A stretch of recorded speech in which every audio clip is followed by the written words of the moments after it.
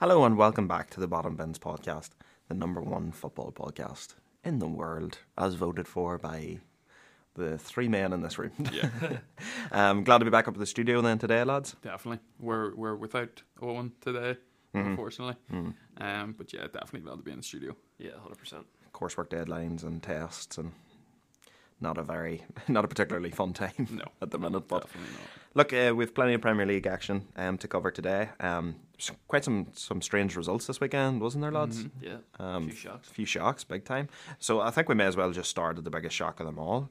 City couldn't get 3 points against Everton, and every week this season, we have said Everton are a poor outfit, and they sort of at times and at periods in the game they actually looked like they could have beaten City.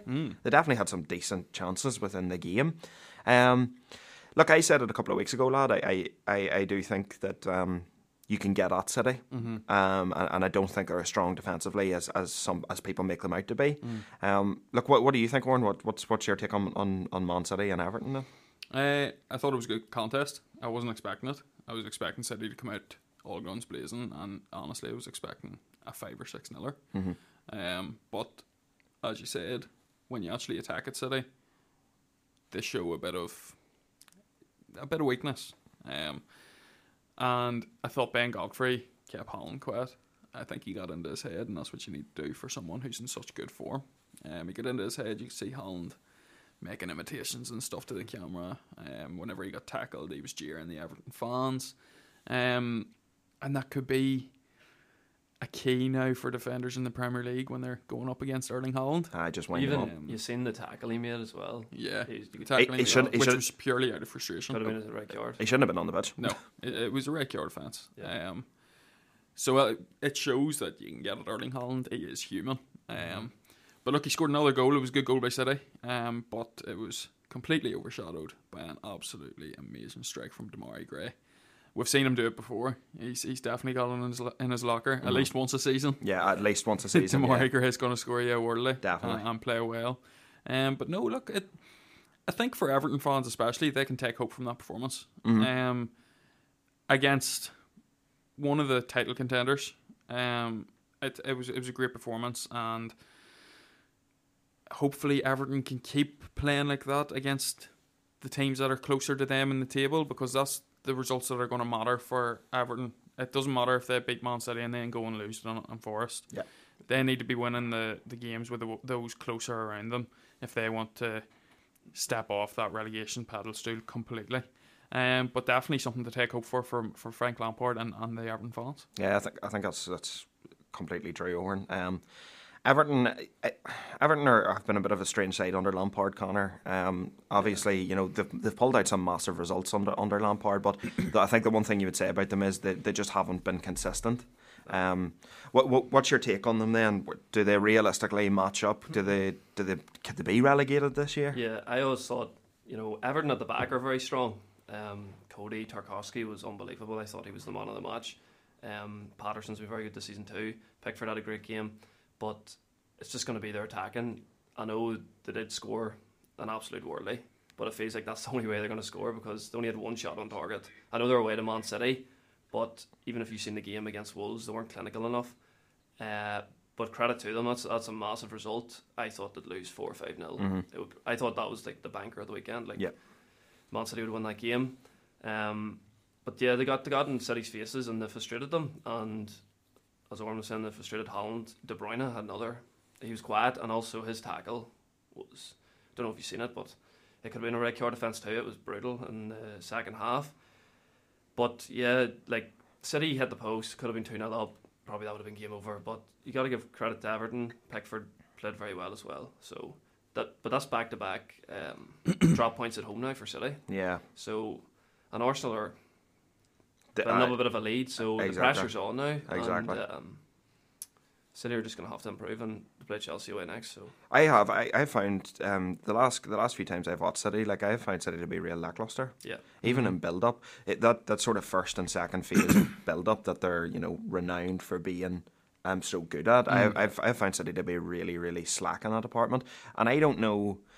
I don't know whether it's necessarily their playing out from the back has been sloppy, but I like Akanji as a defender. I think he's very competent and a decent defender. I don't think he's that great with the ball at his feet, and I actually find when Akanji plays, it actually slows City down too much. I know City are known for keeping the ball, taking the sting out of the game and working opportunities around you, but I've just found that Akanji's come in and I don't think he's been a great fit for City in that regard in terms of playing out with the ball. I think as a defender he's absolutely excellent. I just don't know if he suits that sort of style of football that City like to play. And look, it's Guardiola can coach it into him. That's just at the current moment in time. I'm just not sure if City's first and second phase build-up play is anywhere near where it has been in the last few years. Yeah, but look, City can switch it on at any time, and it wasn't their best 11. Like, they're not starting Cancelo. They didn't start Foden. They didn't start Walker. But that's the point I was going to make as well. Like, Pep waits too long to make subs as well. Like, he made 3 subs in the 87th minute, and he's had that before. He just doesn't make the substitutions. Like, how is Foden not getting in that team? Which is, as you were saying, like, they're struggling.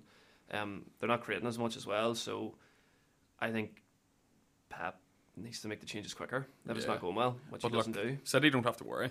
Like, City are still going to be fighting for that title this year. Oh, definitely. Like, they do this every year. They have a few results that just don't go their way, and people like us always say, look, could City really be out of the title race and stuff like this? But realistically, it's a different form.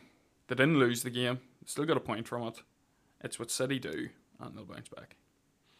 Yeah, I suppose if they had been beaten 1-0, it would be a different story, obviously. But I completely agree with you, Oren. City do sort of have these periods in a season where, like for say 3-4 games in a row, they look absolutely brutal, and still manage to sort of grind out some sort of results.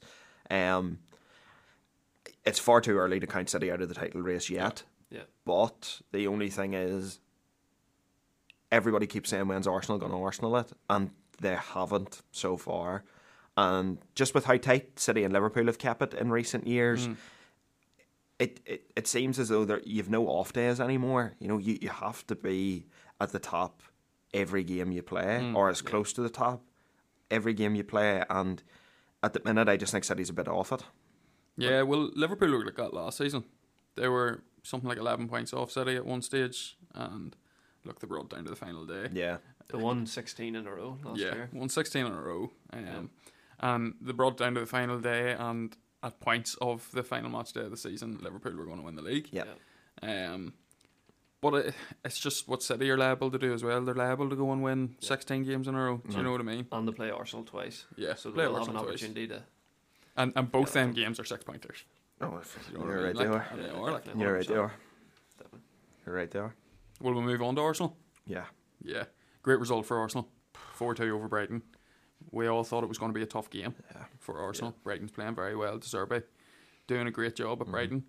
And look, I didn't think Brighton played bad at all. I thought it was a very, very good game. No, and I think Brighton can take a lot of promise from their performance. Well, Richie, what did you think about it? Arsenal are the top contenders. They have to be. I keep saying it every week. They're just so good. And they are an absolute joy. They're an absolute joy to watch.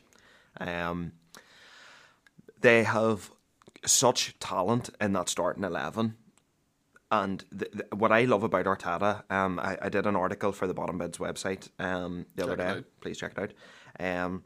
And I was just analysing Arsenal and giving my own personal opinions on them. And what I like about Arteta is his profiling of transfers has been absolutely excellent. And he's bought players that have come in and settled immediately, because the style of play that Arsenal play only works to the strengths of the players that he has. He knows his players' strengths and weaknesses. He's that in-depth tactically with what his players can do and what they can't do, that every sort of pattern of play that they have, it just suits everybody that's on the pitch. The only thing that concerns me about Arsenal is whenever we talk about the lack of squad depth, City in every position have 2 players that come in and can play the one position, and it doesn't change their style of play. They're first team players. Exactly. like if Grealish plays, City can still play the exact same way. If Mahrez plays, they can still play the exact same way. If Bernardo Silva plays, they play the exact same way. Like their style of play doesn't change because they have the players that can carry that out. I feel like whenever Arsenal need to make changes, their style of play has to change. There has to be a drop off in performance because the guys on the bench just aren't the same as the guys who are currently on the pitch. You've seen that, like even when Brighton came back. Yeah. When they made the substitutions, when they were 3-0 up Arsenal, the performance they dipped a bit. Yeah. They did dip a bit. That's the only thing that concerns me with Arsenal. But look, Martin Odegaard is ridiculous. Yeah. He is absolutely ridiculous. That goal, oh my God. Yeah. And the pass from Martinelli. Yeah. Unbelievable. He's crazy good. Like, Well, he's showing why Arteta made him the captain. And there's another player who you love, Richie, and he performed excellent again, Bukayo Saka. yeah, just a serious. Oh, man, when did Arsenal get this good? Like, when did this creep up on us? Like, Yeah. Just full of confidence. And so just, full of they confidence. just don't look like they're going to lose, to be honest. But yes, Saka's been unbelievable this season. I think he's 6 goals, 6 assists. Like his finish, it was so early in the game, 66 seconds. Just that touch, Yep. finish. Just been unbelievable this year. And then Martinelli, another great talent. And Nketiah's came in and played well. Like, Nketiah was really, really good again. Yeah. I think again, Brighton. Party's been very good for Arsenal too. Yep. Even for the first goal, he intercepted the ball. Yep. I think people are forgetting about that. I do think Arsenal do, as I say, have a bit of weakness as well. I think Ramsdale is a bit dodgy at times. I was disappointed. I think Zinchenko, you can get at him. Saliba obviously made a few mistakes, but they're so good going forward, and their midfield has improved greatly. Like Party, Odegaard, and Xhaka has been. I think Arteta told him basically, you need to improve attacking wise if you're going to stay in this team, and he has done it. Like, Well, look, you're talking about Partey and Xhaka there. Once one of them comes off the pitch, it's always Mohamed Elneny that comes on. Look, Elneny's not a bad footballer. He's done his job in the Premier League, but there's a massive drop off between Xhaka and Elneny and between Partey and Elneny. Yeah. So, one crucial injury. Do you think it could change their season, Dorman? Definitely could. It could. Probably, like, that's the thing about Arsenal. Their squad's definitely not as strong as City. But they are trying, I think, to get that City approach, 2 players in every position. But I think it's just came so quickly how good they've got. Because I was thinking maybe next season they could be not title contenders, but up there. Yeah. But yeah, if they lose one of them players, that's probably why they're trying to get an attacking player in as well, just in case there's an injury. And again, sorry to cut across you, Connor. If they do get Mudryk offers them something completely different. Mudryk is not the type of player, like all of Arsenal's forwards get involved in the build-up play. Mudryk's not that player at all. He just run. Mudryk is not. He is in the lowest 1% for passes completed in the Champions League. He's in the lowest 1% for link-ups with teammates in the Champions League. Mudryk is not an Arsenal-style player. He is literally the runner in behind. That is his sole thing. And he forces... The good thing about Mudryk is, though, and the thing I really like about him is... teams that like to play a high line are going to have to sit 5-10 yards deeper now whenever Mudryk's on the pitch. And for the last 20 minutes, if he's happy to come in and play that role, come in and play the last 20 minutes. If Arsenal are desperate for a goal and they need to change it up a bit, Mudryk's exactly the guy they need to go to then. High lines have to drop another 10 yards to cope with his pace for a start. And he's going to be like a Haaland type player where it's a fear factor. People are going to see him come off the bench, and they're going to, like, defenders are going to have to be on their toes. Oh yeah, 100%. Because he will burn any defender in this league and burn them by a serious amount. So he offers them something completely different. I still think the price is too high. Yeah. But if Arteta's desperate to get him, the Arsenal board probably will just go out and buy him. Well, that's it. And can they really go against him the way he's performing this season? Yeah. No. But they can't really go against his judgment. I do think Arsenal do need a midfielder, though. I think they were looking at Douglas Luiz in the summer, and Tielemans. Maybe Tielemans could be a shout as well. But both available in free transfers this summer. So they've got a good chance of getting them. Yeah. What about Brighton then? Look, they scored 2 good goals. We've seen their youngest ever Premier League scorer, Evan Ferguson, come on, and he body checked Saliba for the goal. It was a great finish. Matoma playing well again. He was unlucky to have his 3rd goal disallowed. But definitely promise in that Brighton squad, Richie. Yeah, look, Brighton are very good. That's why this result so big for Arsenal, because Brighton's one of the top teams. Like Brighton's a top 8 team in the Premier League. No questions asked.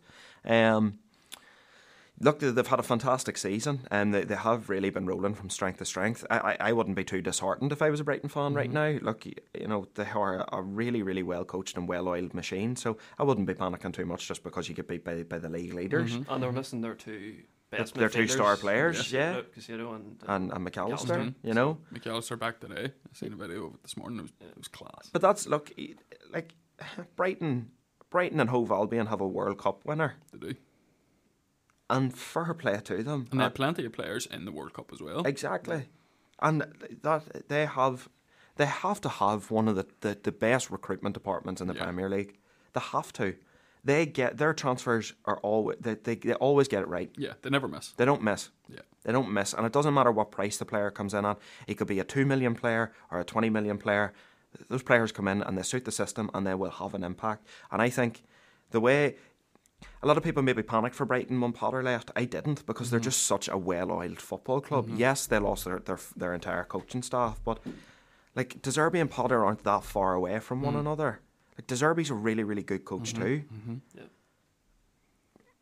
Brighton are a good side, and they're going to be a good side for the next few years. They're a fantastically run football club, and it's hard not to like them. Definitely. No, look, when I seen that video this morning, they all welcomed back Alexis McAllister, and he had the World Cup trophy with him and stuff. And all I was seeing was a proper United squad, and like all of them, they were all giving him a big hug, and it just showed me that they're proper teammates. Yeah. There's no individuals in that team. No. Even though Alexis McAllister has just won the World Cup, he's not going to come back and be Alexis McAllister in Brighton's team. He's going to be in Brighton's team. He's going to be a team player. Yeah. Um, Although you would say, I completely agree with you, Oren, but I think McAllister has now put himself on a different pedestal to those other boys. oh yes, no, I'm not saying at that. Brighton. I just mean he's not going to come in and let the ego get the better of him, because that's not the type of players that Brighton recruit as well. Yeah. And I think Brighton need to take a lot of credit from that. Definitely. So we'll move on to the next game, Connor. Yeah, I want to go to this one next, if you don't mind, lads. I want to go to Fulham and Southampton. We didn't really get to talk about Fulham last week, and Mitrovic had such a fantastic performance last week. We sort of had to speed it on, but they are going under the radar this season. Not a lot of people talking about them, and they have been absolutely excellent. They are just going from strength to strength. The thing I'm surprised about the most, lads, is anytime Marco Silva's been in the Premier League, he's done well for a few months here and there, but I don't think we've ever seen this sort of consistency from him. Because I always thought Silva was a decent manager, but I never would have classed him as like Seventh in the Premier League. Exactly. He was never that type of manager to me, because the one thing I always remembered about Silva's Everton was they were so bad at the back. They were at Watford, they were so bad at the back. So bad at the back. So attacking. They were lovely to watch going forward, but by God, like if teams crossed the halfway line, they could have scored 6 or 7 past them. Whereas now it's like the balance is completely right. Connor, what do you think of Fulham then? Yeah, I didn't see this coming, to be honest with Fulham. They've just been superb this season. Even players like Willian, they got in, on free, I think it was, and he's been a great player. But I think their best player is Polina. He was superb again. 20 million from Sporting Lisbon. Like, that is probably the signing. That is unbelievable how he went under the radar. I think we've spoken about it in the past, how good his stats are. And then again, their game against Southampton, he was the main man. Fulham probably didn't play as well as they have been this season. I thought Mitrovic was a bit quiet. He missed a penalty. But they ground out the result, and they got a late winner. Good header by Polina, and Pereira as well has been superb this season. And at United, I did not see this player, because I thought at United he was very poor. Didn't really, even when he played, he didn't really do much. But he's such a confident player. Like he whipped in the corner for the goal. Even he got a bit of luck with a deflected goal, but he's taking the shots. And 25 points in 17 games. I don't think anybody could have predicted that. And they're 7th in the Premier League, and they're giving teams some serious problems. Yeah, they really, really are. They're nice to watch. Yeah. Play some lovely football. But even like defensively, they're a bit better, as you said. They are. I remember like Marco Silva's team, if they went away, like Watford team went away to City, or you'd be like 7-8-0. Yeah. But now they're a bit more astute, and they're top 10 definitely, maybe even better than that. Look, they've got their recruitment right. They have. And we're used to seeing in the last couple of years, if we were to see a Fulham and Southampton fixture, it is one of them fixtures that we would gloss over because it's a relegation battle fixture, and it always has been. But this is a side that is now 7th in the Premier League. They're doing really well. They've got a good core of their defence. I think, is it Tim Ream? Mm-hmm. Yeah, I think he's very good. this year. And then Issa Diop, he's always been a decent defender in the Premier League. Like, so he was always going to be a good signing. You touched on the player that I wanted to talk about, and it's Andreas Pereira. Like, at United, I always loved Pereira, and I didn't think he was a great footballer by any stretch, but I always loved him. Yep. And I just thought at United he was being played out of position, and now we're seeing him. What was he? He was a 6 under Mourinho. He was playing as a 6. Like, that's crazy. Him and Fred were playing as pivot midfielders, and that's ridiculous for any side, let alone one of the biggest clubs in the world. But now he's being played in his natural position. We're seeing him have stormer after stormer every week. And he's got that confidence because he's got a great striker in front of him. He's got good wingers either side of him. Decorative Reid's playing very, very well for Fulham this season too. Very good. But I'm really, really glad to see Andreas Pereira play so well. I wanted to see him succeed after he left Manchester United on a permanent. And I'm glad he's doing so. He's showing people what he can actually do, and he's showing people that he actually is Brazilian. Yeah. But see, like with Southampton as well, I actually thought they were a bit better, but I think they're in serious trouble because they're not scoring goals. And like even in that game, I've seen the highlights, and Shea Adams missed a great chance 1-on-1. Should have been 1-0. Typical. You know, Shea Adams should not be playing in the he's Premier our top. League. Like, he's our top scorer, 4 goals. but he is brutal. Like. Yeah. He can't finish. No. The only way Southampton seem to score is Ward-Prowse free kicks. Yeah. He scored 15 free kicks in his Premier League career, and you know he's their only really good player. Yeah. You know, like you have players like El Nusi, you know, like not a bad player, but he's not going to bring you up the table. He's not in the Premier League quality bracket, and they're very young as well, and. You can see what they're. You can see their model. You can understand what they're trying to do. It was bring in youth so that you can develop it and sell it on for a much, much bigger fee. They've always been a selling club as well. They always have. But look, and it's a real shame because I like Nathan Jones. I really like him as a coach. And I sort of think he has been shafted a wee bit with this job because they were always going down. Like, they're just a bad side. They're just poor in a lot of positions. Like, I really liked Bazunu. But he's the last game against the previous game he was terrible. I know he saved the penalty this game, but he's hard to watch, to be honest. Their backline's terrible too. Oh. Look, there's a reason all these major talents, quotation marks, were let go from City. Yeah, to go to Southampton. Like, they were big talents and they are good prospects, and they still are because they're still so young. But Man City wouldn't have let Bazunu go, or the likes of Lavia and stuff go, if they didn't think they were good enough to play for Manchester City. Like, you see your boy Lewis is now starting for City, and he's a good player, and he's only like 18, 19. Exactly, and I do think Lavia could have played for City, but Bazunu didn't have a chance at City. No. And for them to go, like, he was playing for Portsmouth last season, to go from Portsmouth straight into the Premier League at 20 is a serious step up, jump. like. So Southampton maybe just didn't get it right this summer. I think they were trying to buy players for the future, whereas Southampton need players right now because they're in no position to be looking about the future whenever they're facing relegation every year. Definitely. We'll move on. Yeah. Go to Spurs, maybe. Go to Spurs, yeah. Dreadful. Oh, where do you begin? Like seriously, where do you begin? 10 games in a row conceding first. That's mad. They're bad. We said every week they're going to concede first. You just know it's going to happen. And I think it's 4 losses in 7 now, and they're just horrible to watch. And did you see Harry Kane didn't get his first touch in the match till the 19th minute? Serious. Like, Son's been very poor this season too, and then at the back and then a Lloris mistake. Lloris mistake as well. Lloris, like we were saying throughout the World Cup, we were kind of like, he has a mistake in him, which he does. I think it's his third this season that's led to a goal, which is like a league high. But Spurs are just atrocious. And then you see Conte come out after the game and he's like, I need more players. I need 13, 14 strong players, and then I need 60, 70 million pound signings every year. It's just probably a shot at Daniel Levy. Yeah, the best for Spurs is 5th, Yeah. 6th, 7th, Crazy. 8th. Look, I think Conte is probably the biggest talking point at the minute around Spurs because, look, there's a 2-year contract being touted at the minute. If he signs it, I can see him getting backed in January. If he doesn't, I think the club are right not to back him. Because what's Conte going to do? He's going to bring 29 and 30-year-olds in because that's what he does. That's his transfer policy. He brings well-established footballers into teams that he knows can come in and do a certain job. That's always been Conte's policy. I think the major thing that comes to mind when we talk about Conte is same thing that comes to mind when we talk about Jose Mourinho. He hasn't changed his style of play from it was successful. And now it's easy to play against systems that Conte applies. Like, this is a man that's meant to be known for his tactical prowess, but it's the Chelsea from 2017 and Spurs of 2023 now, are the same team.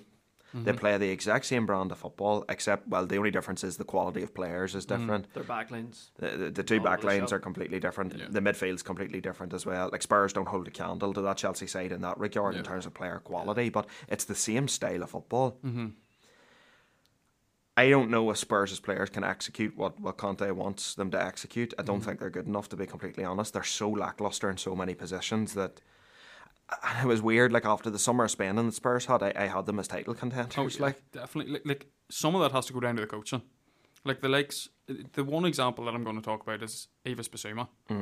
Bissouma was one of the best players in the Premier League when he was playing for Brighton. And whenever he went to Spurs for like 25 million, we were all thinking, how have they let him go for 25 million? And now he's an absolute shadow of himself. Well, to be fair, he is still putting up... His underlying numbers are still fantastic. I think... He actually was a miss, though, because I think he was suspended for this game. He was. And they were missing Bentancur as well. Yeah. And, like, their biggest miss is definitely Kulusevski. Without him, they're just... They don't create. They don't create anything. They don't create. Like, 8 games he's played this season in the Premier League, they have 0 losses, and then 9 he didn't play, the 5 losses. Yeah. They cross the halfway line and they shit themselves. Like, they don't know what to do with the ball. Like, they really, really don't. And players look to shadow themselves. Like, Son's like, no confidence, and he's... Son's terrible at the like, minute. Even, did you see at the end, like, he tried to take a touch, like an easy touch, and it just went straight through him, and you're like, that man has no confidence. None. The problems seem to start at the fullback positions for Spurs, though. Yeah. Like... I think Perisic's a great player, but he shouldn't be playing left wing back. Not in the back 5, in my opinion, because they're centre backs. Look, Romero's great. Yeah, but Romero's the only Longley's exactly centre back that they have. Longley's not. He's not up there because, like, why would Barcelona let you go on loan? Longley is all right as a backup option. But he shouldn't be starting. But he shouldn't be starting. No. Same as Eric Dyer. Dyer's all right as a backup option and for rotation or whatever. But these boys shouldn't be starting for Spurs. Romero needs 2 other top quality centre backs to partner him. That's why when we were talking about Gavardi the other day, like he like if he come into Spurs' defence, he would make them 10 times better. Yeah, I think Spurs need to switch to a 4. Yeah. But Conte will not do that because of his system, as we've said. Like he's just not willing to change what he thinks is still successful. Spurs need bodies in midfield. That's the problem. They're getting killed in midfield every game. Douglas Luiz and Kamara looked unbelievable yesterday. They were just running the and show. I'm not being funny, and but Douglas Luiz and Kamara are not that good. Yeah. They shouldn't be made to look as good as what they did yesterday. I think even Emery came out after the game was like, he couldn't believe how good how good they played. That had not been. You're always going to get overrun in midfield though when you're only playing 2 midfielders. Yeah. You're but that's always the thing. going to get run over. How plays 2 midfielders now? Doesn't happen. The system's dead. Nobody plays 2 midfielders anymore because like the game is won in midfield. And they think they're gonna be like, if they do get overrun midfield, we've got 5 defenders, but sure, 2 of them's halfway up the pitch, and they're not as good defensively as they are offensively. Yeah. So it's going to be, you've got your midfielders who are getting beat. Then they've probably got 3 attackers in front of them, or 2 attackers in front of them, who are going to be up against 3 centre backs with only one of them good enough to be starting in the Premier League. But see, if you watch Spurs defensively, when they do get caught on the counter and they do get caught in transition, the 2 midfielders actually drop in and become a right wing back and a left wing back. So that leaves an absolute mountain of space in the middle. Yeah. And that's where teams kill them. You seen that yesterday with their second goal? Like, again, just like straight through the middle. Douglas Luiz just walked through. It's like butter through knife.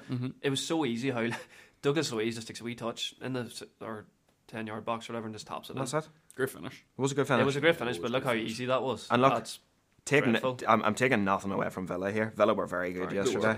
They were really, really, really good yesterday. Created some good chances. And like, honestly, if Ollie Watkins could put anything on He target, was very good, yeah. Watkins would be a really good striker, because I think he's a good player, but I think he's like a level below like Tony. Yeah.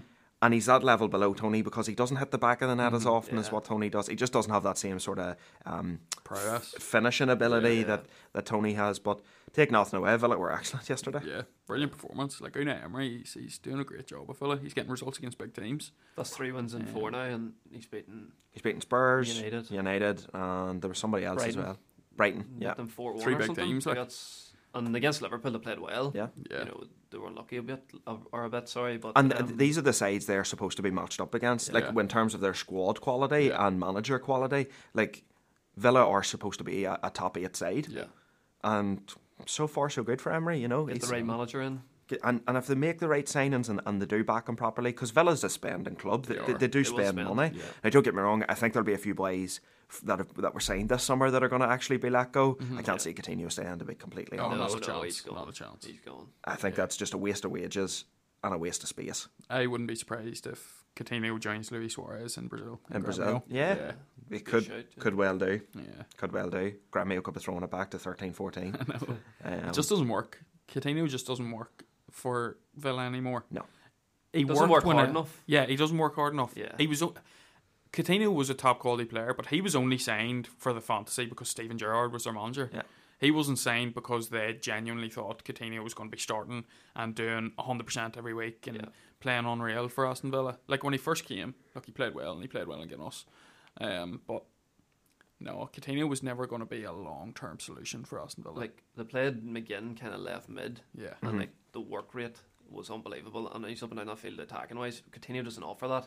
He doesn't provide enough defensively, and he can't play a Premier League game now with one player that just doesn't do That anything. doesn't do it, yeah. And he's not fast enough either to be on the wing anymore, Coutinho. Well, I think that's where Danjuma's going to come in, and that's where you're going to see sort of vast work rate improvements as well. Like imagine Emery gets a summer, like this summer, he'll get a big. They're one of the richest clubs in the Premier League. That's it. Like if Emery was there at the start of the season, Villa would be in a far different table position than they are. Oh, now. If you're a 100%, Villa fan, you know what I mean? you need to be excited because 100%. top 8 at least, probably next year. But he still won't succeed, right, Oren? Well, look, when I said he won't succeed, I mean he's not going to win any trophies, and he's not going to win any trophies. I don't know. I don't know like- because he's kind of like a cup manager. No, he's not. He's not. He's not going to win any trophies. I know he's a cup manager, but he's not going to win any trophies with that squad, and that's just the facts of it. He could. But well what is get into- succeeding at Aston Villa? Do you know what I mean? Like what's... Well, if you ask an Aston Villa fan, I would say Aston Villa's expecting to be in the top 8. 4. Top 4, do you think? Oh, I don't know. If you ask Aston Villa fans, think they should genuinely be competing for the title, and they should be. They're one of the biggest clubs in the Premier League history.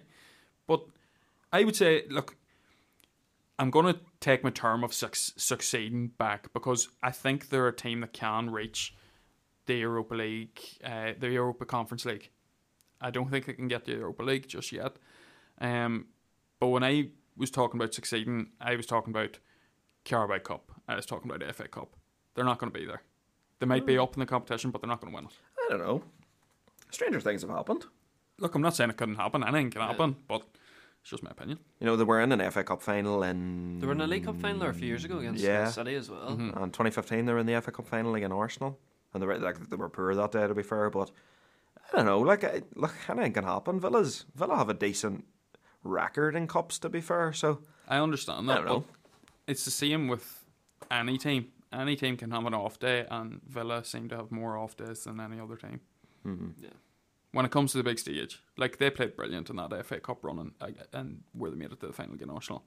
I think they got relegated. No, was it next year they got relegated? So not Jack Grealish was there? Yeah, it was. They got the FA Cup final one year and then they were gone. That was a great run, like, and then they got hammered in the final, obviously. But Well, that's it. Like, but they're a team that when they've done so well, and the fans and all behind them, like Villa's fan base is massive. you're right. You're definitely right about that. Like people don't understand how big Villa really is, and like their owners are pumping the money in. Yeah, And Villa it's a great is fan one of base. the biggest clubs in the Premier League. Oh, But people think because of their Honestly. league position, It's because they haven't really succeeded. They haven't won anything, Yeah. or Recently. they've been in the championship a few times. it's or recency bias. recently, so yeah, look, fully recency bias. they have one thing that a lot of other Premier League teams don't have. They have a Champions League. Champions League. Yeah, Like, when you win a European Cup, that's it. Like, you're... How are you not one of the biggest teams in that country? How are you not? but look, I do like Aston Villa.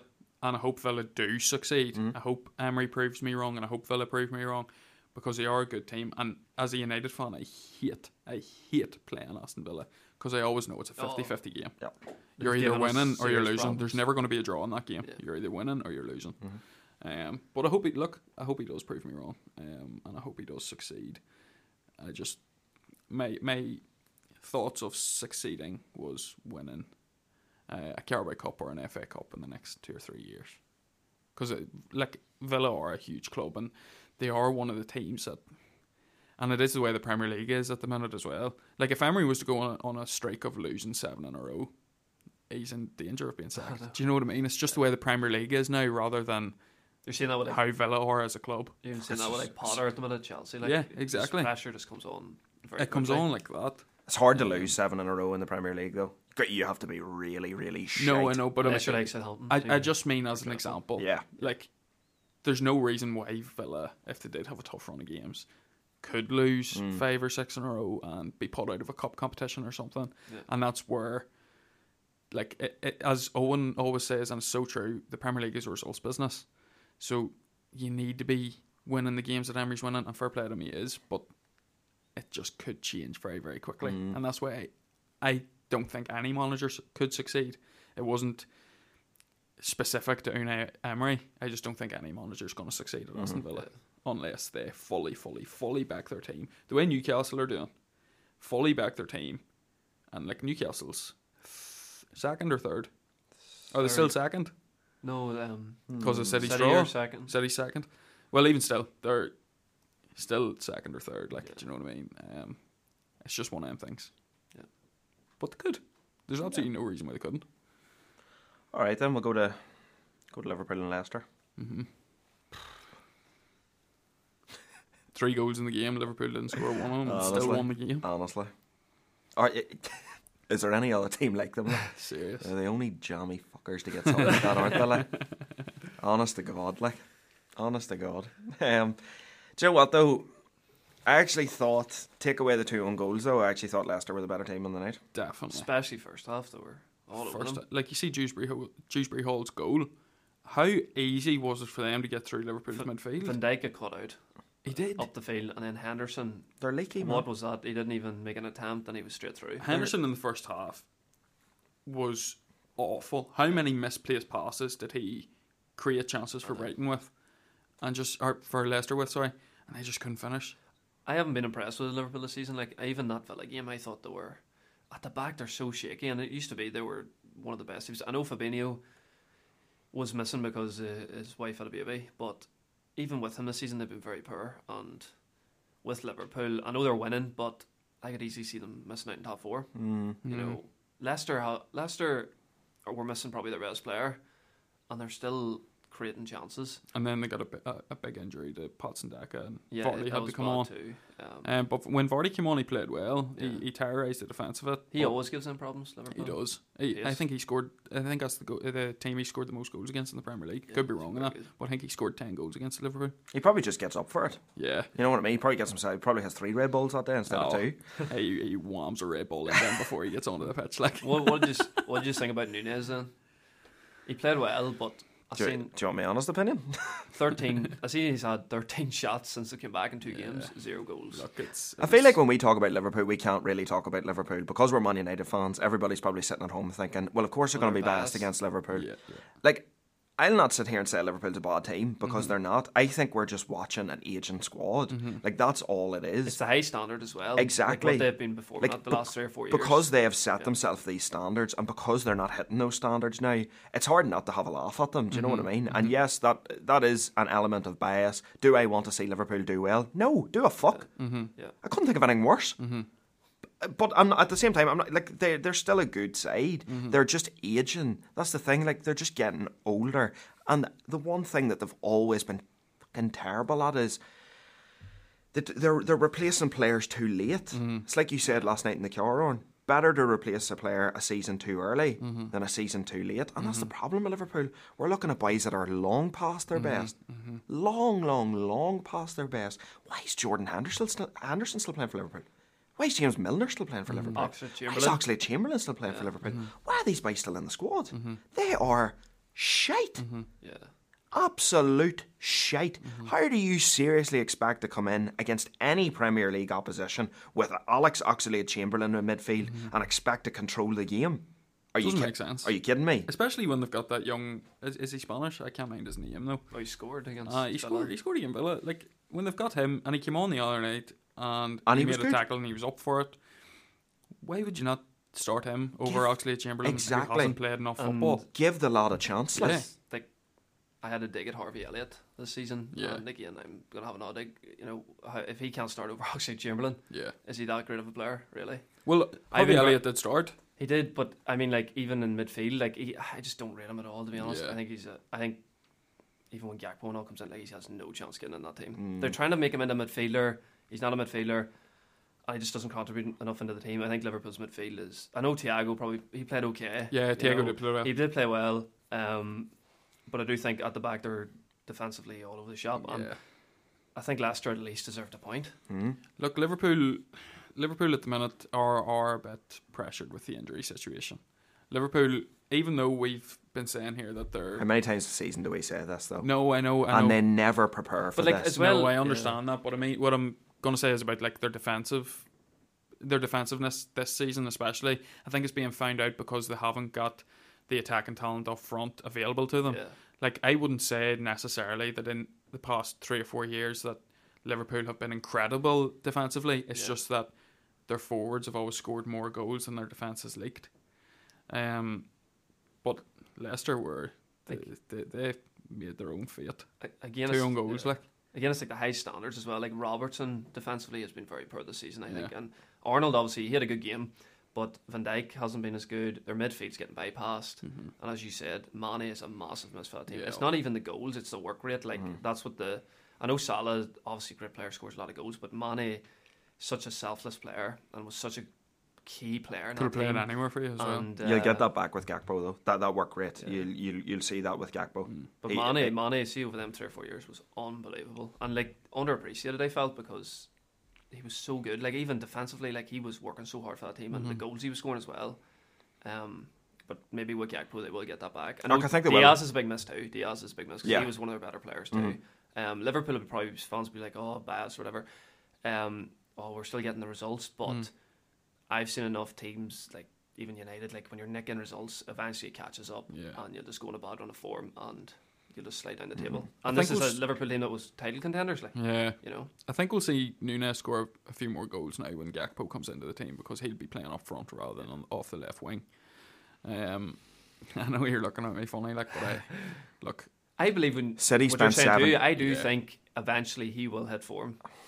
Yeah. Because he does, it gets in the positions, he has the chances, and eventually he will Yeah, start at some scoring point goals. he has to. Because at Benfica, that's what they said about him. Like his touch is obviously not the greatest, but he was such a good finisher. Yeah.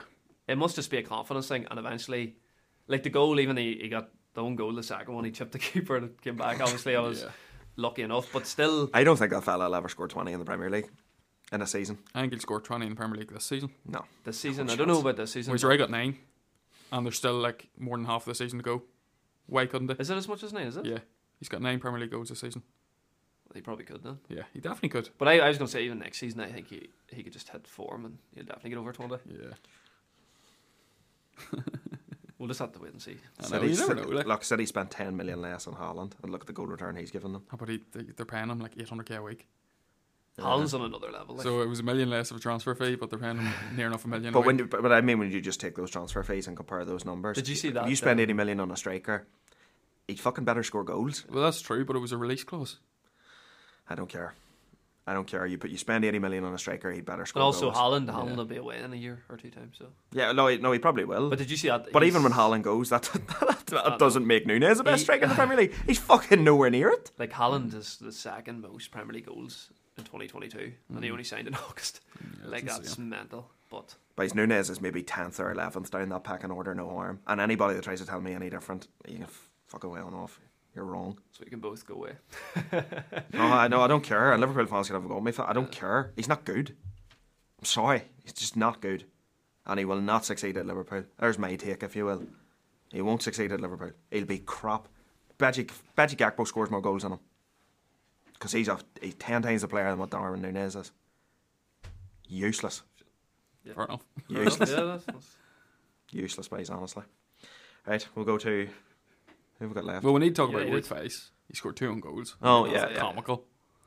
the second one was even. Oh Jesus, what was he doing? He just Yeah, panicked. doesn't make sense. So the worst thing is, though, he has actually been one of Leicester's better players. That's what He I'm saying. has. Since He he really signed, has. before the World Cup, he was probably like their best back. He Yeah. was playing really well, and the first goal as well. The goalkeeper shouts, "Leave it!" I know. And he just- Oh my god, that's what my dad said as well when we were watching You it. hear it? We, Leave it. everybody could hear Yeah, it, leave it. but he couldn't, and he was right beside him.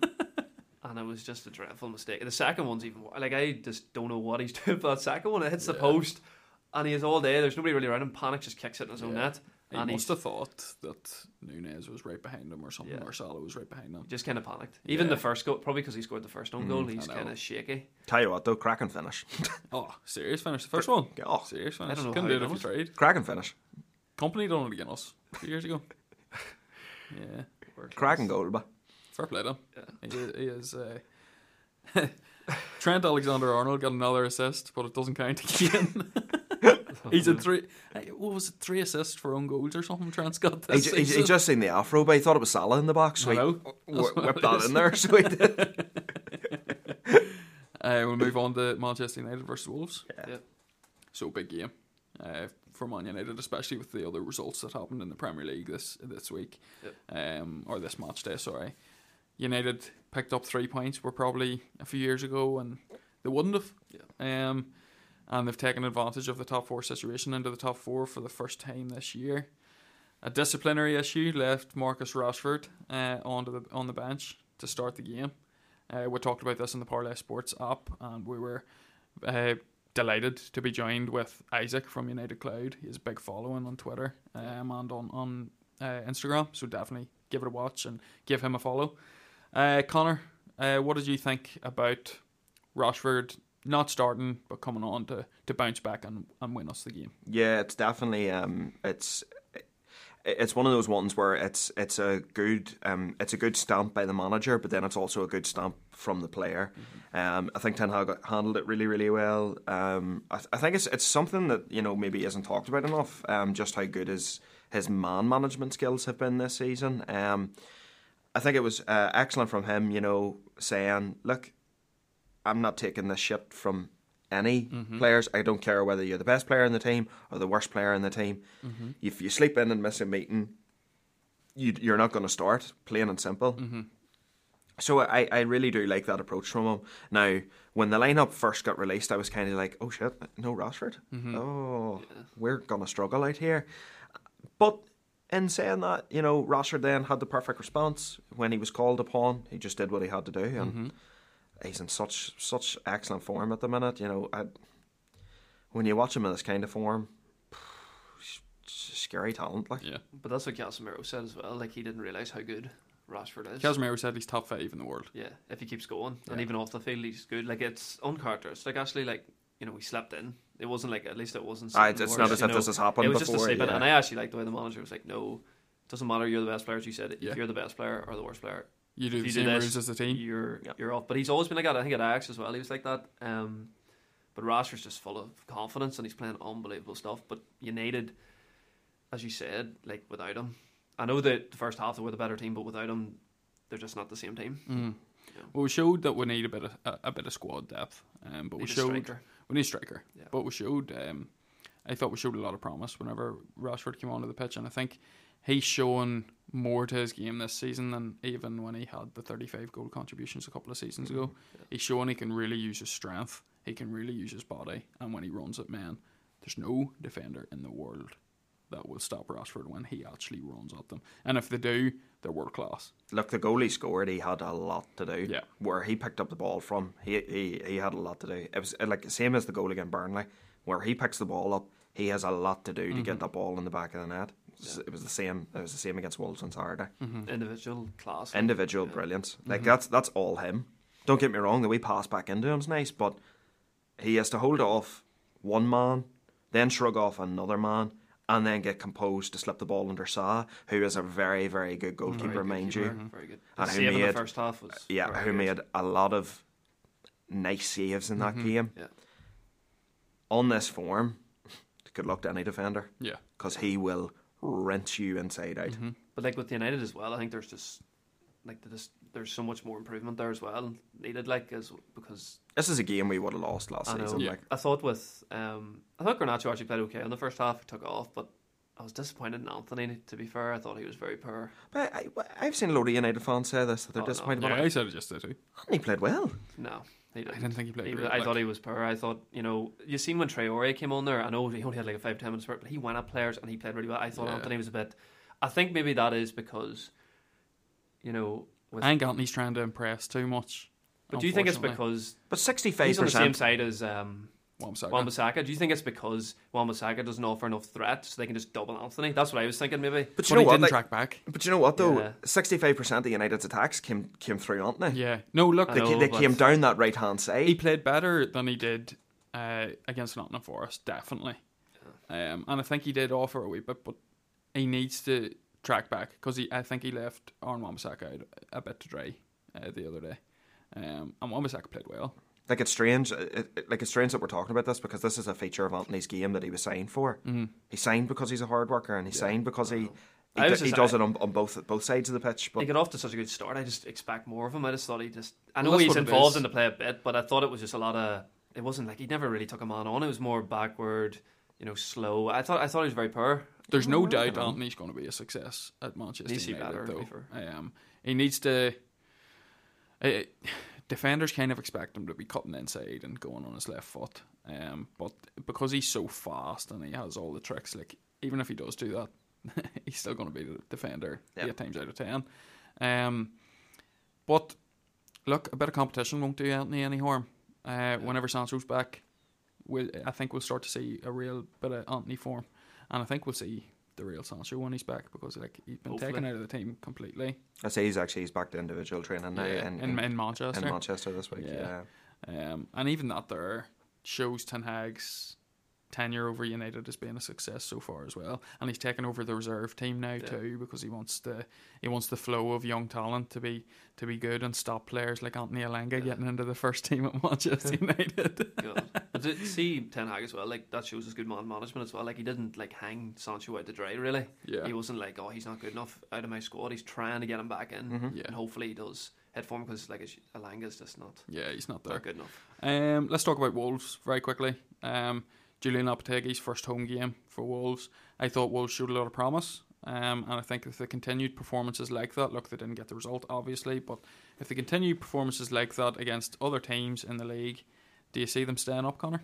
Oh, they'll definitely stay up. Wolves fans need to count themselves lucky because they have that midfield three is It's ridiculous. It's ridiculous. ridiculous. Yeah. It is absolutely ridiculous. Nunez was brilliant the other day. Nunez is very good, but Neves is head and shoulders above the rest. He's Like, ridiculous. To be fair, I thought Bruno played all right. I thought Casemiro played all right, and I thought Eriksen played all right. But Neves was the best midfielder in the pitch the other day. Yeah. He dictated everything, and everything good that Wolves did came through Neves.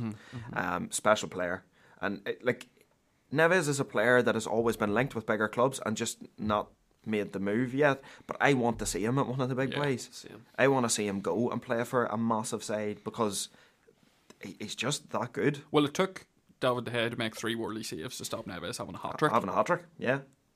It shows how good he is. He's always in the positions and how he strikes a ball.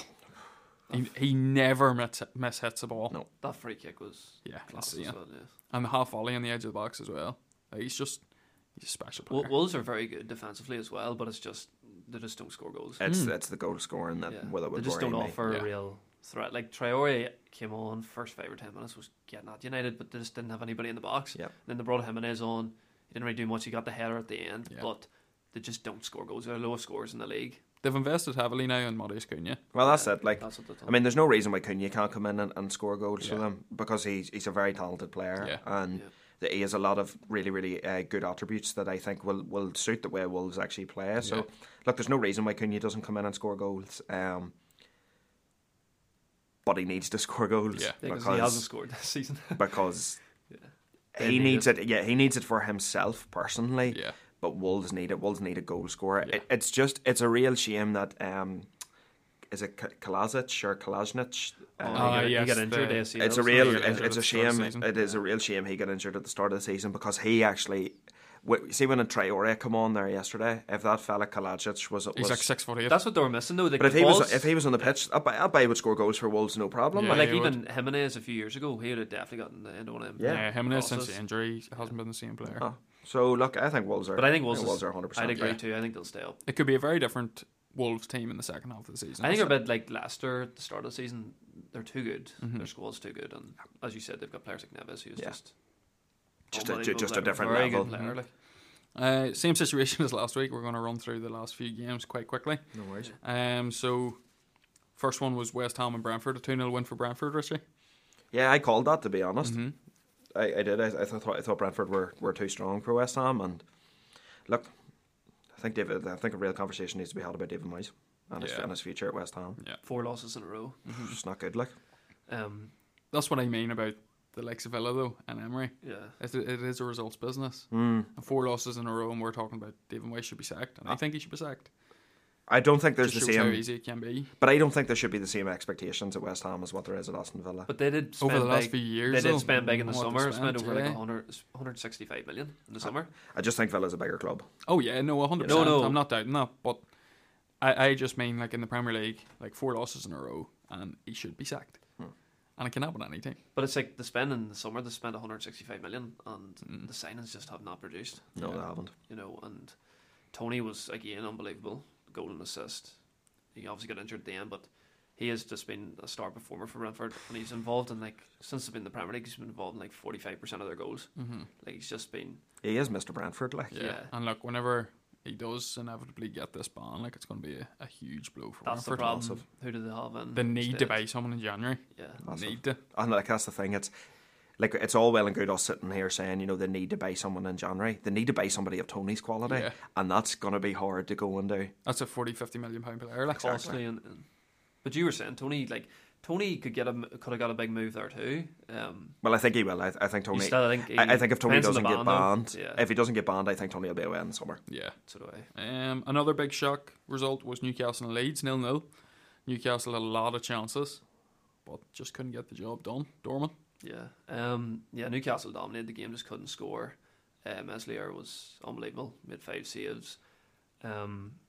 It's actually weird to see Leeds actually get a clean sheet because that's not the way they're like. But the set up defensively, Trippier again was very good for Newcastle. Newcastle are so good at the back. Again, probably missing Wilson. I know he came on, but he should probably. He's always injured, but should be starting.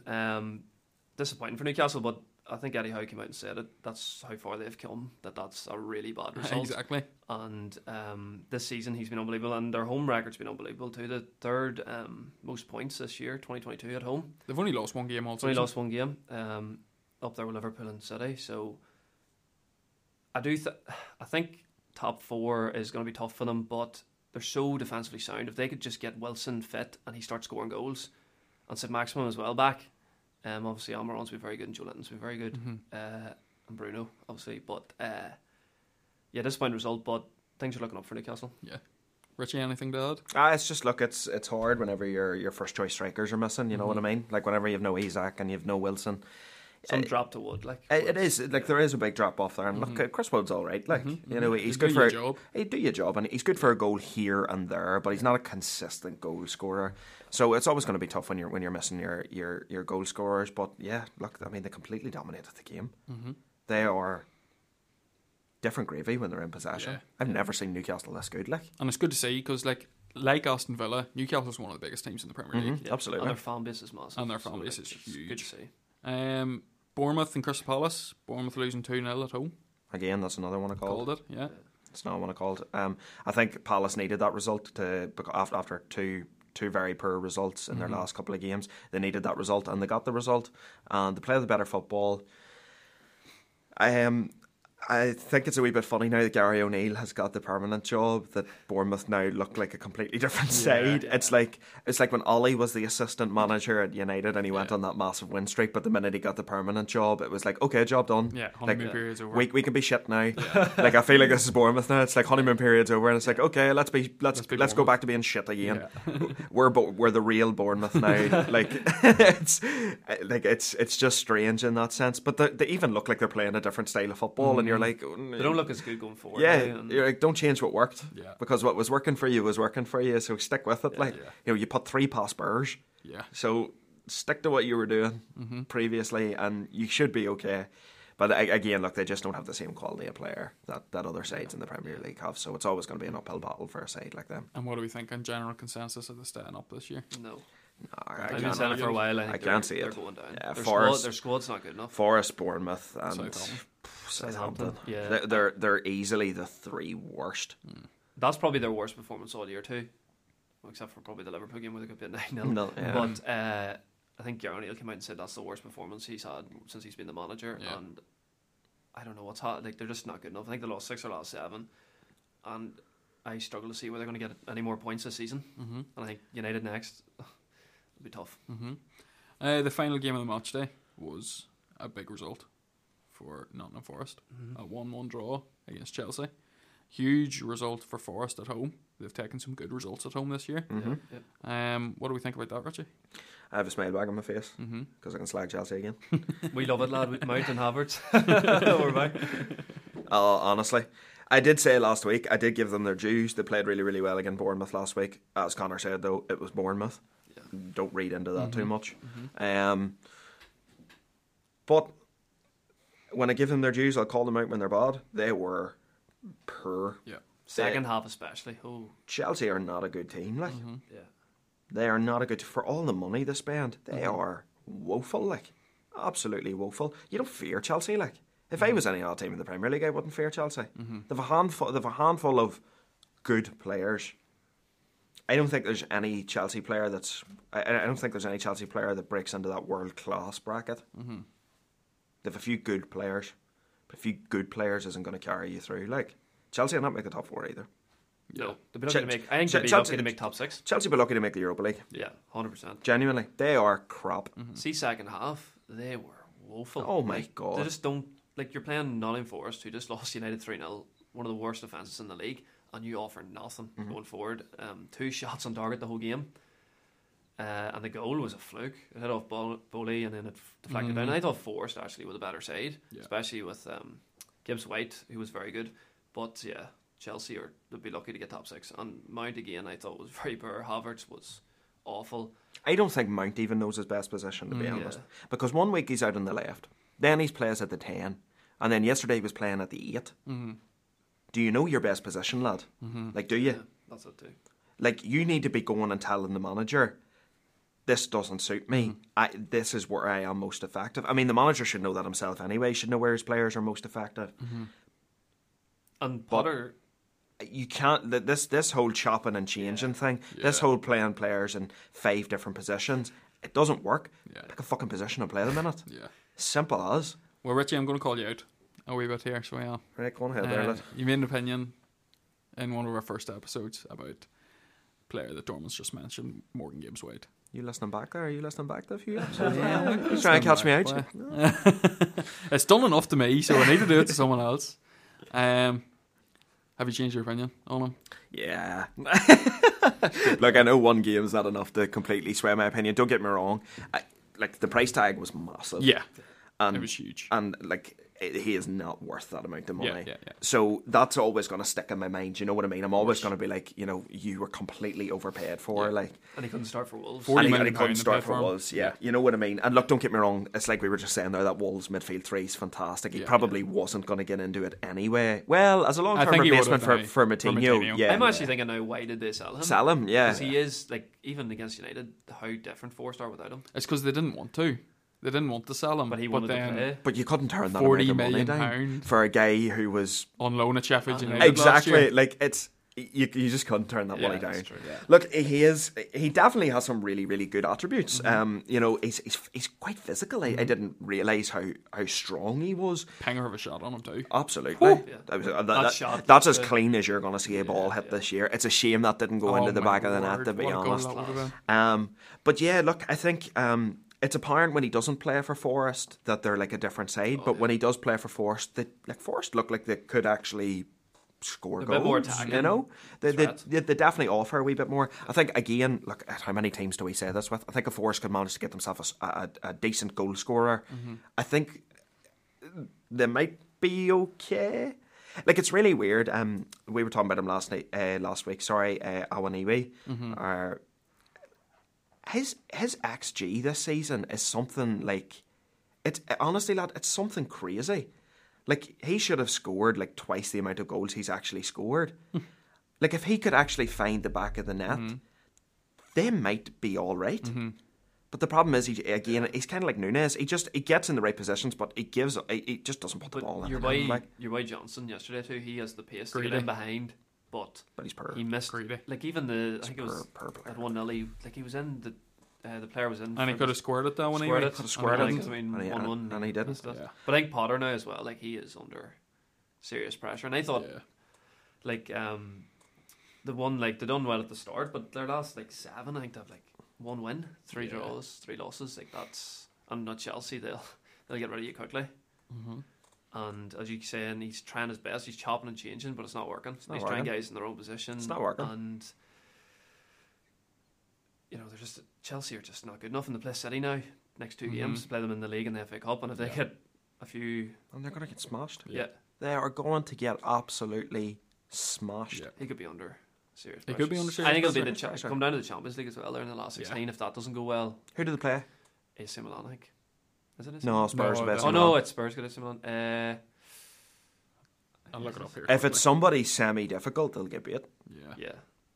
Well, like, I think even the FA Cup's going to be a big factor. That's the thing as well, yeah. Potter's thing, because they got booted he early needs in the to League win Cup. something. In the League Cup, they got put out too very early. So, yeah, he needs a cup run or something. But City, I think they play City away in the FA Cup. It's not going to be easy. No, it'll be difficult for them. Like, just trying to find who it is they're playing in the Champions League. Dortmund will beat them. Yeah. Imagine Bellingham against that midfield. He'd just destroy them. Dortmund will beat them. Yeah. could well do. Easy. Could well do. That'll be easy work for Dortmund. Yeah. Look, Potter could be under. He could really be under pressure in the next few weeks, few months. And it's silly to say that because like the man needs time and he needs to get his own signings into the team. We keep saying it every week, but he is playing with Thomas Tuchel's team. He's not playing with his own team. Yeah. But they're bad. Yeah. He needs a summer transfer window, really. But at Chelsea, they might not give it to him. It's the same argument people gave, when people would talk about Man United and they would say, "Oh, look, United spent $1 billion on transfers, but the billion's not on the pitch." Yet Chelsea have probably spent $1 billion on transfers as well, and it's not on the pitch. Yeah, not on the pitch. You know, so I mean, look, their best player is a fucking 38-year-old centre back. I was going to say that their best player yesterday was Thiago Silva. Without him, they would have lost that game 100%. So, you know, like this is Chelsea. This is a team that's renowned for being one of the best sides in the Premier League, and they're just not. They're just not. Honestly, they're lucky to count themselves as a top 8 side at the minute. Yes, they're poor. No, I would be inclined to agree. Shall we move on to the predictions, Richie? If you want to run us through the predictions this week. Yeah, no worries. Or sorry, we'll go to picks of the week. I go to picks of the week. We'll go picks of the week, and then we'll go for our predictions. So, Richie, your pick of the week this week. Richie's fantasy pick. I know. Do you know what? I've got 3 out of 3 so far. When I picked Almiron, he picked up points the next week. Yeah.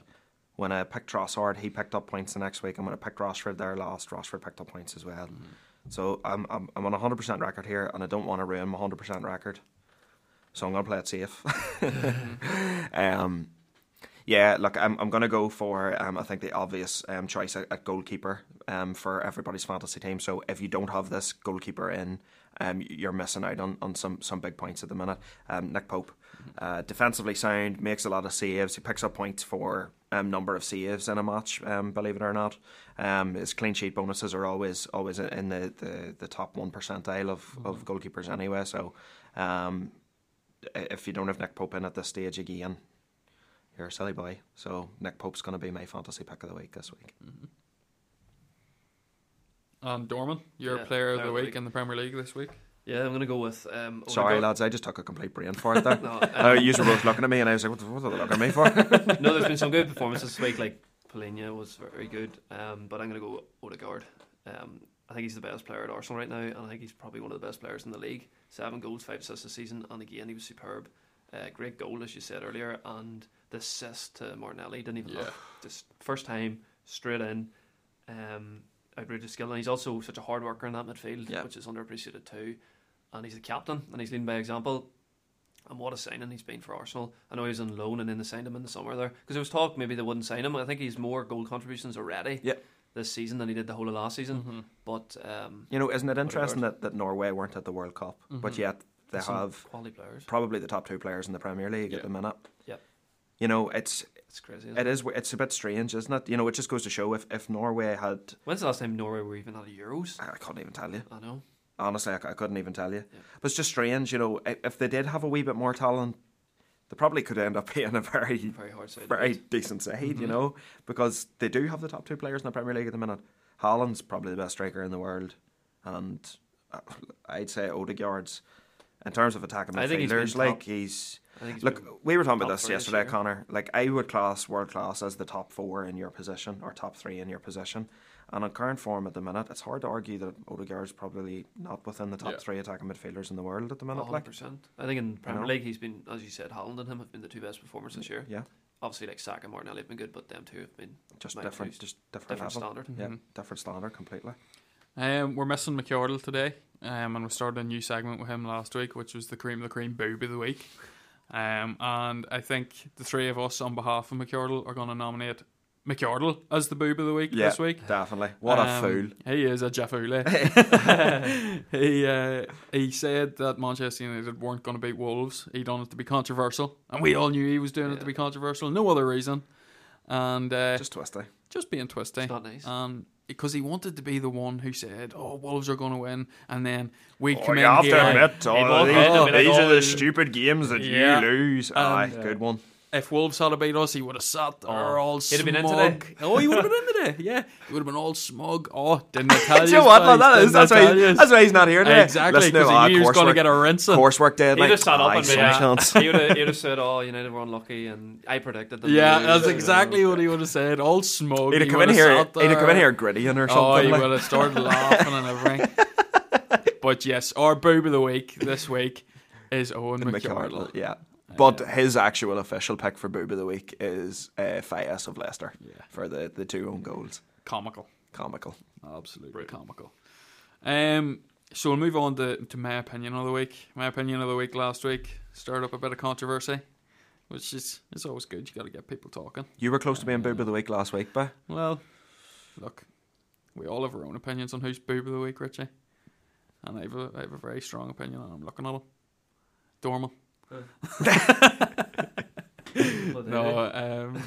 he couldn't. I was daydreaming.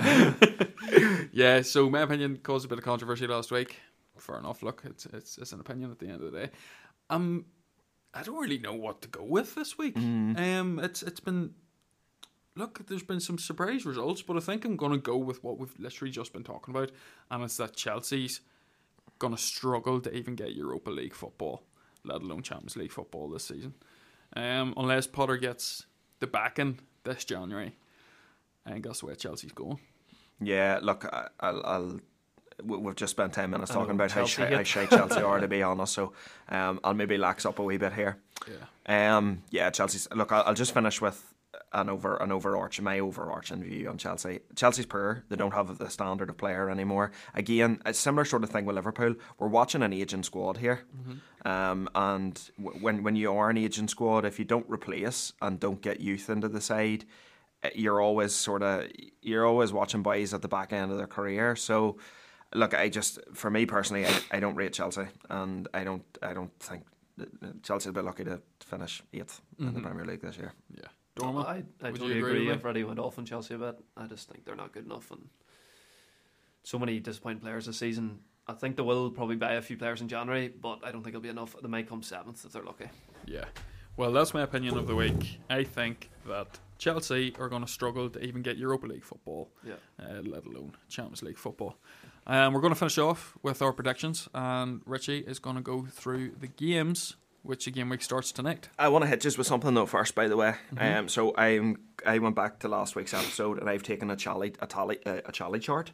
I can almost speak. A tally chart of our predictions. So I'm letting you know this now, and I know McYardle's not here. Definitely the worst. We're doing a challenge, okay? So that I'm going to keep a tally mark every week of everybody's predictions and how the results go. The loser at the end of the year is going to have to do some sort of forfeit on the podcast. Yeah, I'm up for that. So it'll be sing a song or something like that there. Yeah. And you have to sing the full song. Yeah. Be a bit awkward, like, but yeah. Just in the studio, like. No more stupid picks then. No, you have to you treat it seriously from now. Okay, so the fixtures start from tonight then. So we're recording on a Monday here. Episode will not be out till a Wednesday anyway, so most of these games will be finished by that time. But they start tonight, and we have Brentford and Liverpool. Brentford at home to Liverpool. Connor, I'll go to you first. Who takes that? I think the key is Tony playing, which I don't think he will, but I'm going to go for a draw. Draw? I think Liverpool are not playing that well this season. If Tony was playing, I would have went for a Brentford win, but I don't think he will, so I'll go draw. Owen? Yeah, I agree. If Tony plays, it's a Brentford draw. Or it's a draw, sorry, but if he's not playing, I think Liverpool win. Yeah, I'm going to take Liverpool as well, I think. I think Darwin Núñez actually scores tonight. I think he scores 2 tonight. No, I'll disagree with you on that. Do you think Gakpo will start tonight? I don't think he'll start, but I think he might come on at some stage, maybe last 15 minutes or so, but I don't think he starts. Klopp was saying about maybe Wolves being his first game. Like they play them in the FA Cup this weekend, so they might not play. All right then. So from tomorrow, we have 4 games then. Everton at home to Brighton. Oren. Surely there's only one team gets the victory here. Well, look, Everton went and got a result against Man City, so I'm going to go another draw for Everton at home in Merseyside. Brighton's playing great stuff, so I think it'd be a great result for Everton if they did get a draw. But yeah, I'm going to go with Everton and Brighton draw. Okay, Connor. Yeah, I'm going to go Brighton win. I think a few players coming back as well. I think they will get the result there. Yeah, I'm going to go for a Brighton win as well. Leicester at home to Fulham then, Oren. Fulham. I'll go Fulham. Yeah, just simple. Fulham. Okay. Go draw. I'm gonna go a draw, I think, as well. Arsenal at home to Newcastle. Now this is a tasty one. Yeah. It's a pity too that the United game and the Arsenal game's all at the same time, because that Arsenal game's one You'd want to watch it. I want to watch it. Like, yeah. I'm gonna go in. I want to say Newcastle's gonna win, but I keep going against Arsenal, and Arsenal just keep winning. So yeah, I'm going to go an Arsenal win. A marginal win. Like, this is a massive test for Arsenal here. Huge game. Look, I'm telling you, say if Arsenal win this game, there is no one that watches the Premier League can say that they're not title contenders. If they beat Newcastle, that's it. Like, they have a realistic shot at winning this thing. Like, do you know what? I'm actually going to change my decision.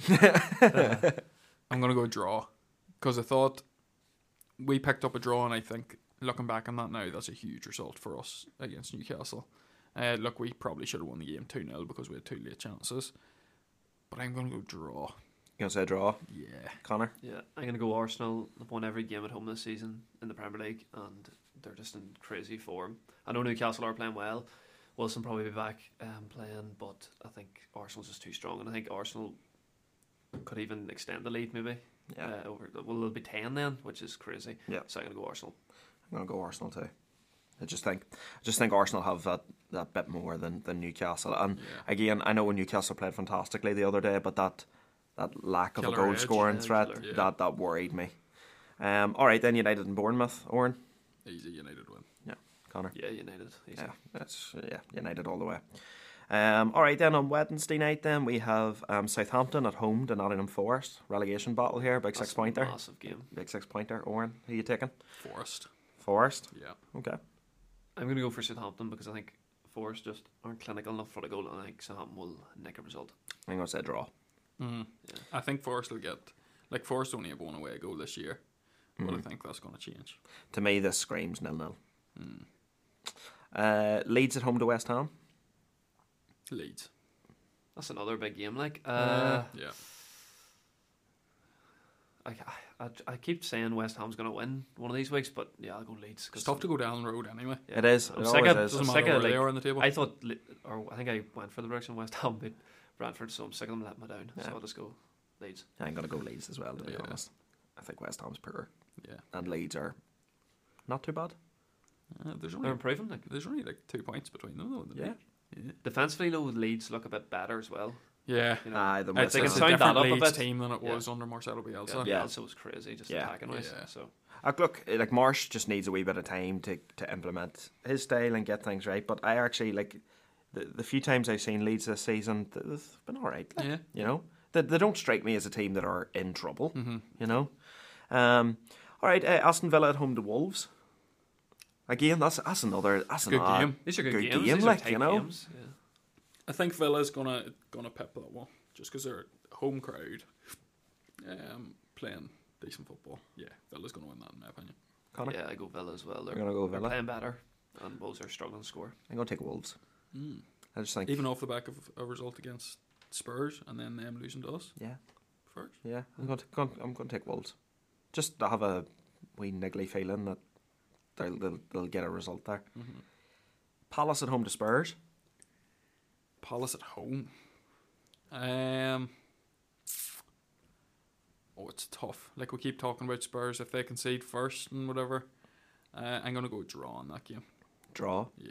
Connor. Yeah, I'm gonna go Palace because Spurs are awful and the attacking wise have been terrible. So if Kulusevski's back, then they probably could get a draw. But I'm gonna go Palace. I'm gonna say Spurs. Spurs have this real weird thing where like they lose a game and then they bounce back, and then they lose a game and then they bounce back. So I think I'll take Spurs. And then finally, the last game of the Premier League game week is on Thursday night. Chelsea at home to Manchester City. City all day. Yeah, I bashed Chelsea, so it has to be City easily. Yeah, City all day. yeah, City.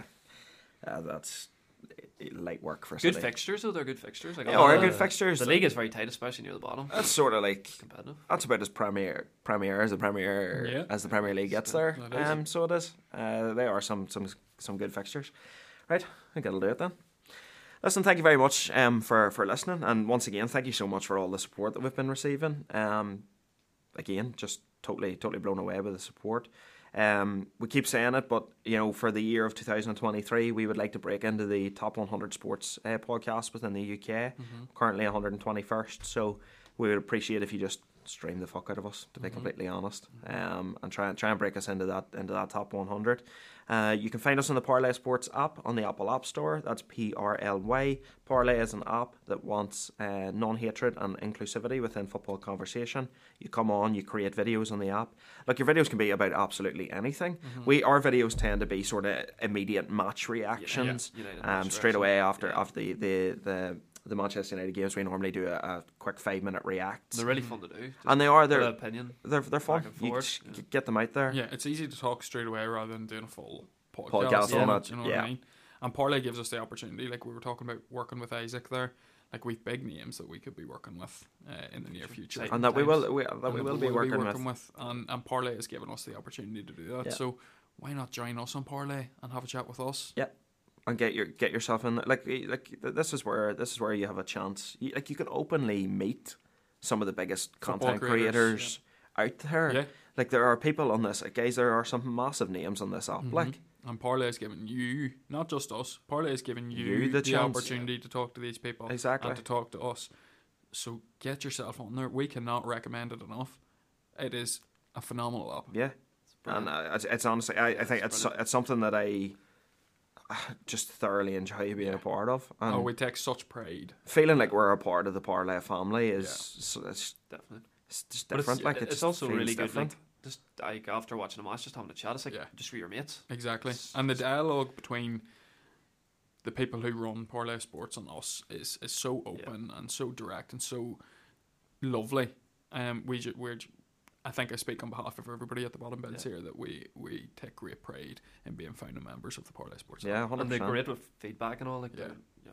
100%. They're willing to change for what the people want it to be. They want this to be the people's app, the fans' app for football. Yeah. So yeah, we can't recommend it enough. No, it's fantastic. And again, folks, you'll find us on all major podcast outlets. That's Amazon, Apple Podcasts, Spotify, YouTube, Pocket Casts, just absolutely anywhere you can get a podcast, we are probably on it. So, look, thank you once again for the support. We hope you enjoyed this episode. We hope you have been enjoying the content. Premier League, like we said, it's going to be reactions after every match week. Great to be back. Yeah, we're going to have your weekly transfer roundup as well on the Bottom Bins Extra, so stay tuned to that. There was some big transfer news actually over the past couple of days, so we'll definitely need to talk about that, to be completely honest. Yeah, listen out. We're going to have our regular weekly uploads on a Wednesday and a Friday, so always keep it Bottom Bins. Keep it Bottom Bins. Keep bottom. Thank you, everybody. Thank you.